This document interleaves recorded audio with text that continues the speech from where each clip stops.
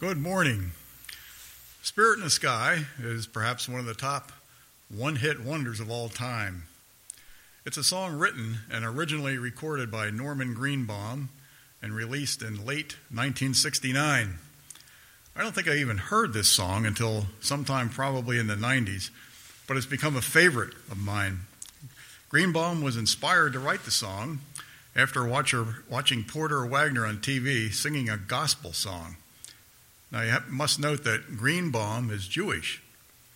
Greenbaum later said, I thought, I could do that. So he sat down and wrote his own gospel song. It came easy. He wrote the words in just 15 minutes.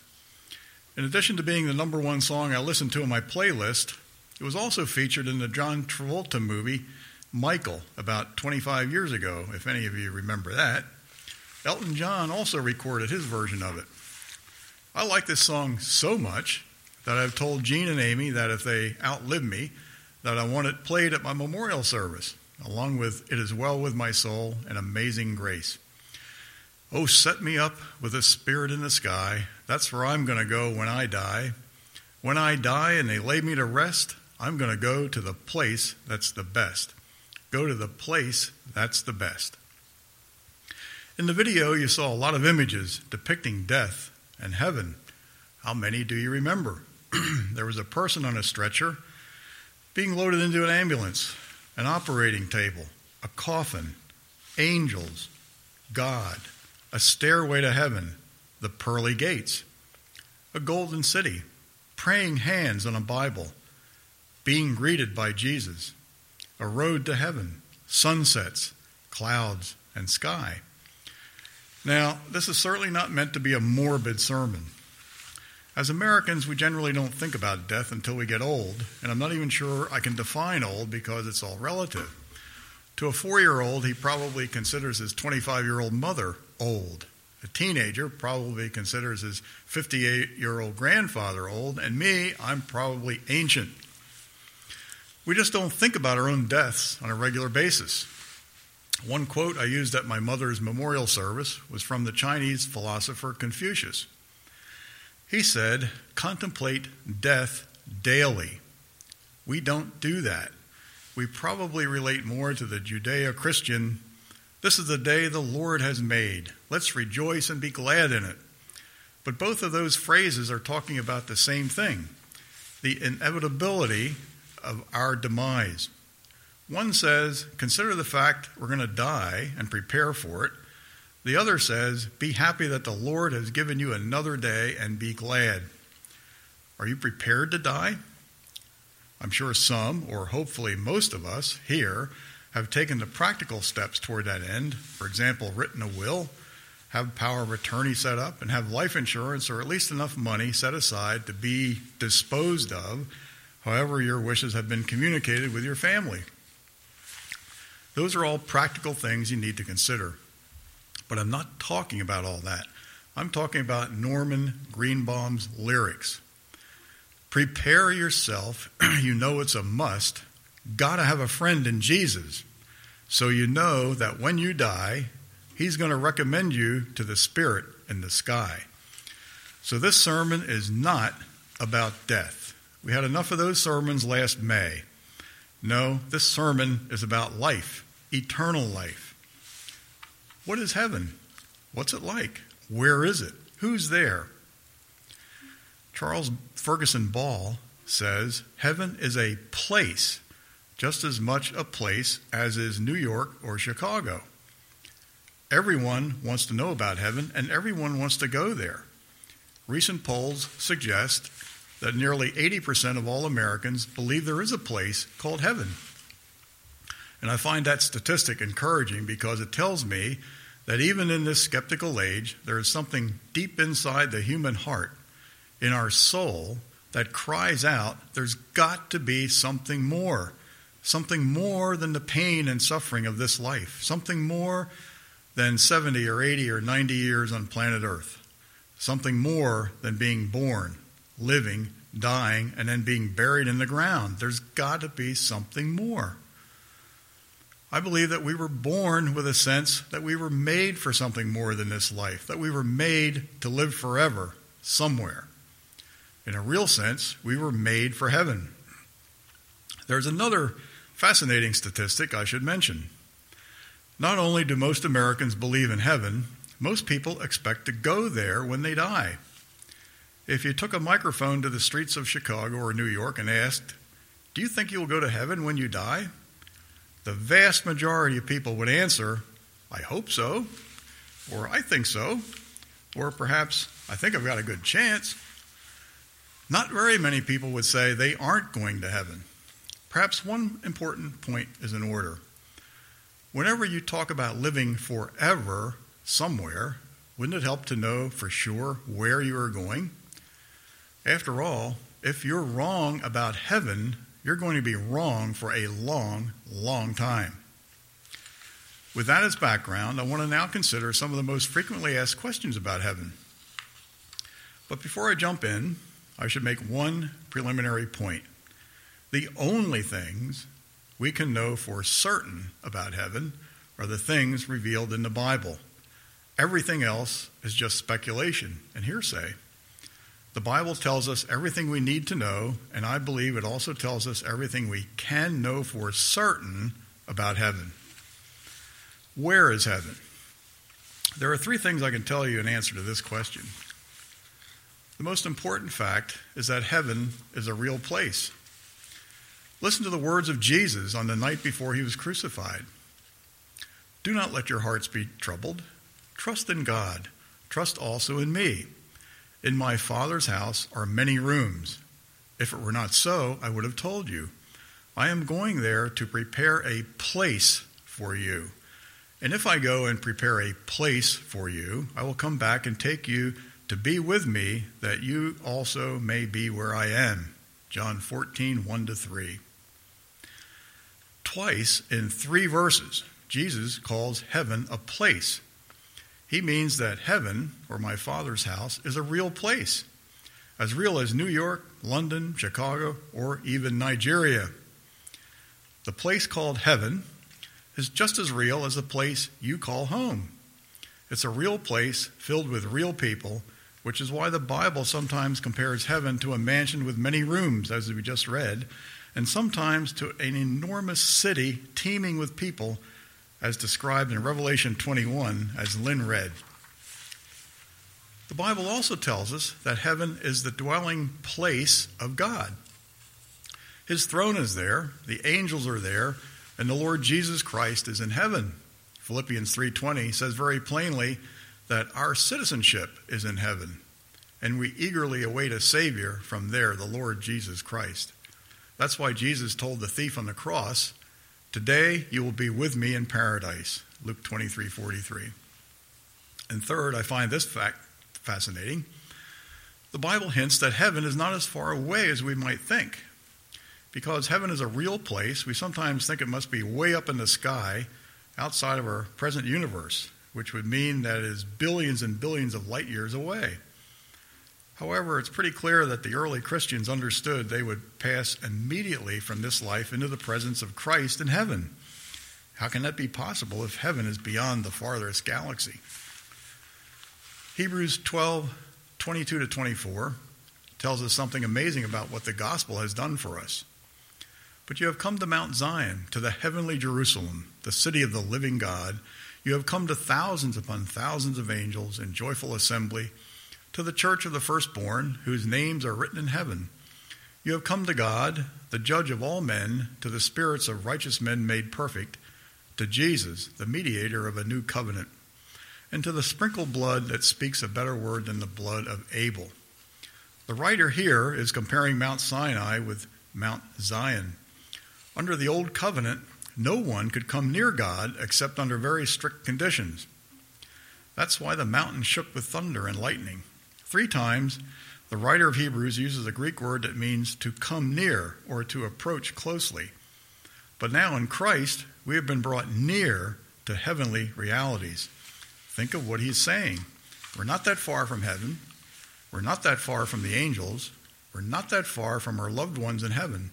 We're not that far from God. We're not that far from Jesus himself. Heaven is a real place. It's where Jesus is right now, and it's not far away from us. So how do you envision heaven?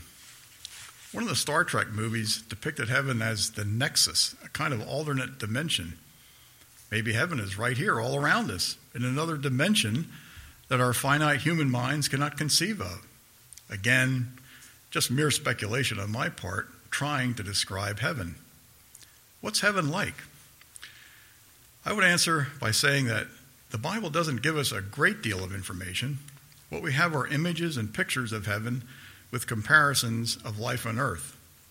There are 620 verses in the Bible, and all depict heaven as being up or above the earth. Like when they built the Tower of Babel, they were trying to go up to reach God. And Jesus ascended up to heaven. What is heaven like? Here are 7 biblical facts about heaven. It's God's dwelling place, Psalm 33. It's where Christ is today, Acts 1. It's where Christians go when they die, Philippians 1. It's the Father's house, John 14. It's a city designed and built by God, Hebrews 11. It's a better country, Hebrews 11. And it's paradise, Luke 23. Most of us have heard that heaven is a place where the streets are paved with gold. The gates are made of pearl and the walls made of precious jewels. These images come from Revelation 21, as Lynn read, which offers us the most extended picture of heaven in the entire Bible. And what Lynn read was a description of the new Jerusalem, the new heaven coming down to earth. It's where God resides, where Jesus resides. And to use the measurements that he read and translate it to today's dimensions so you get an idea of how big this new Jerusalem, this new earth was, it's not the same size as the current day Jerusalem. It was huge.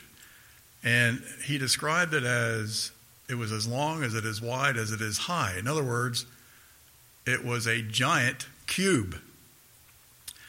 1,500 miles approximately wide by 1,500 miles long by 1,500 miles high. And the streets are made of gold and precious metals in the wall. The wall was like 200 feet thick.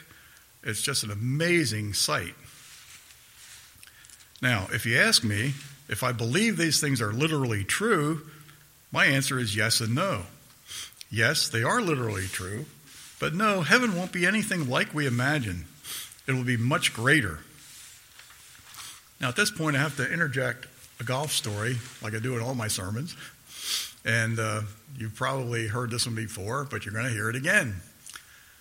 And it does relate to the sermon, so hang with me. There are these 2 golfers, and we'll name them Keith and Lynn. And one day they're up at the golf course just up the road here, Landis Creek, and they're walking down the par 5 7th fairway, and Keith says to Lynn, "Hey, Lynn, do you remember that sermon Dave gave about heaven?" Lynn says, "Yeah, it was a great sermon." and Keith says, "I've been wondering, do you think there's golf courses in heaven?" And Lynn says, "Boy, I don't know. That'd be great." And Keith says, "I'll tell you what, let's make a pact that whoever dies first will come back to the one on earth in a dream and let him know if there's golf courses in heaven." So Lynn agrees. Some more time goes by, and eventually Keith dies. Sorry, Keith. And then later on, one night, Keith comes to Lynn in a dream and says, Lynn, it's Keith. I got some good news and some bad news.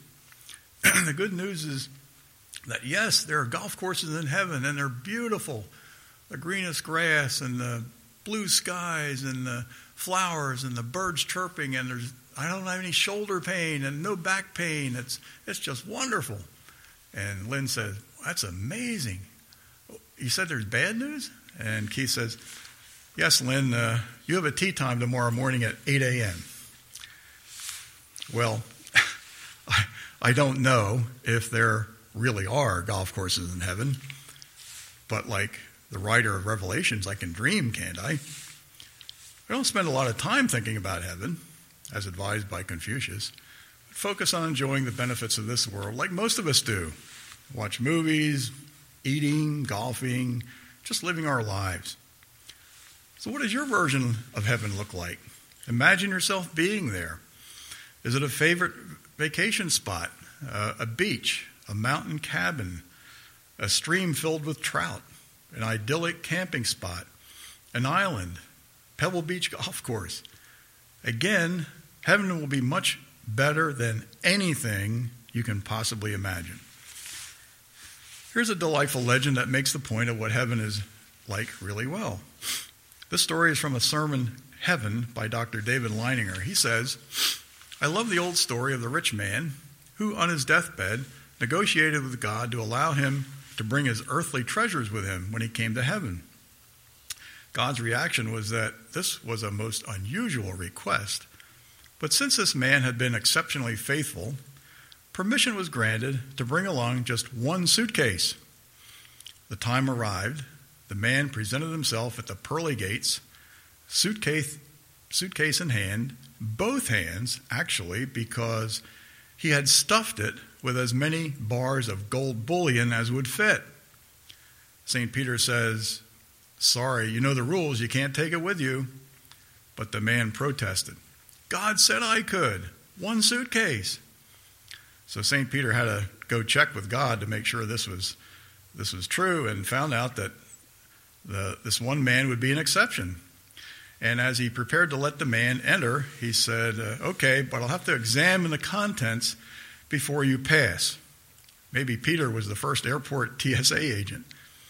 He took the suitcase, opened it, and saw the gold bars and asked quizzically, you brought paving for our streets? When John in Revelation writes about a street paved with gold, I do not doubt his words. He simply reports what he saw in his vision. Thus, his words are literally true. They're also meant to tell us that the things we value so highly in this life will be used to pave the roads in heaven. Who is in heaven right now? This question is an easy one to answer. God is in heaven because heaven is his dwelling place. The Lord Jesus had been in heaven ever since he ascended from the earth shortly after his resurrection, Acts 1:9. The Bible tells us that angels are in heaven. In fact, there are myriads of angels, uncountable numbers of heavenly beings, all of them serving the Lord in various ways. And the saints of God who died on this earth are in heaven. And I mean by this that heaven includes Old Testament saints who by faith trusted in God's word and looked forward to God's redemption at Calvary, which they did not fully understand at the time. It also includes every true believer from every continent and every denomination. Everyone who has genuinely trusted in Christ as Lord and Savior will be there. I also think that children who died before the age of accountability go to heaven. And I would also include those born with such mental limitations that they cannot understand the gospel. The Bible teaches that the moment we die, we go directly into the presence of the Lord Jesus Christ. Paul spoke of this in 2 Corinthians and Philippians 1. But I do not want to be ambiguous on this point. Not everyone is in heaven right now. Some people won't make it. The Bible speaks of the saved and the lost. The saved are those who trust Jesus Christ as their eternal Savior. The lost are those who do not trust Christ as Savior. This is the great dividing line of humanity. You are either saved or you are lost. There is no middle category. You will either spend eternity in heaven or eternity in hell, which itself is another subject for another day. I simply want you to know what the Bible has said about heaven and who will go there. The saved of all the ages will be there, and that vast throng will no doubt include many people who would surprise us if we knew it now. Certainly heaven will be more wonderful than our imagination, and its population more diverse than we might expect. But I'm sure of this one truth. No one will go to heaven except by the grace of God and through the merits of the blood of Jesus Christ. If a man says no to Jesus, he has no hope of heaven. Jesus said, I am the way, the truth, and the life. No man comes to the Father but through me. John 14:6. For there is one God and one mediator between God and mankind, the man Christ Jesus, who gave himself as a ransom for all people. 1 Timothy 2:6. The death of Jesus is repeatedly emphasized as something offered for the sins of the world, for all people, for the whole world. And his death, as the great demonstration of God's love, is the only way to be forgiven and accepted by God. 7 truths testify to the extensive reach of God's love through Jesus. We'll do this as a responsive reading. I'll read the part in black, and we all read the part in blue. God has demonstrated his love for all people. John 3:16. For God so loved the world that he gave his one and only Son, that whoever believes in him shall not perish but have eternal life. God desires the salvation of all people. 1 Timothy 2, verses 3 and 4. This is good and pleases God our Savior, who wants all people to be saved and to come to a knowledge of the truth. God has made provision for the salvation of all people. 1 John 2:2. He is the atoning sacrifice for our sins, and not only for ours, but also for the sins of the whole world. God commands all people to repent. Acts 17:30. In the past, God overlooked such ignorance, but now he commands all people everywhere to repent. God will hold all people accountable for their response. Acts 17:31. For he has set a day when he will judge the world with justice by the man he has appointed. He has given proof of this to everyone by raising him from the dead. God takes no pleasure in anyone's rejection of his love. Ezekiel 18, verses 23 and 32. Do I take any pleasure in the death of the wicked, declares the sovereign Lord? Rather, am I not pleased when they turn from their ways and live? For I take no pleasure in the death of anyone, declares the sovereign Lord. Repent and live. God will save all people who place faith in the Lord Jesus Christ. John 3:16. For God so loved the world that he gave his one and only Son, that whoever believes in him shall not perish but have eternal life. The just penalty for our sin is death. We all die. But the free gift of God is eternal life through Jesus Christ our Lord. Romans 6:23 says, for the wages of sin is death, but the gift of God is eternal life in Christ Jesus our Lord. We cannot hide from the reality of death. Jesus, however, offers to transform our understanding of death. He said, because I live, you also will live. John 14:19. And Jesus made this staggering promise. Everyone who looks to the Son and believes in him shall have eternal life, and I will raise him up at the last day. Do you believe in him? Are you trusting what he did for your eternal salvation? Because if you do, to again echo the words of Spirit in the Sky, when you die and they lay you to rest, you're going to go to the place that's the best. Amen.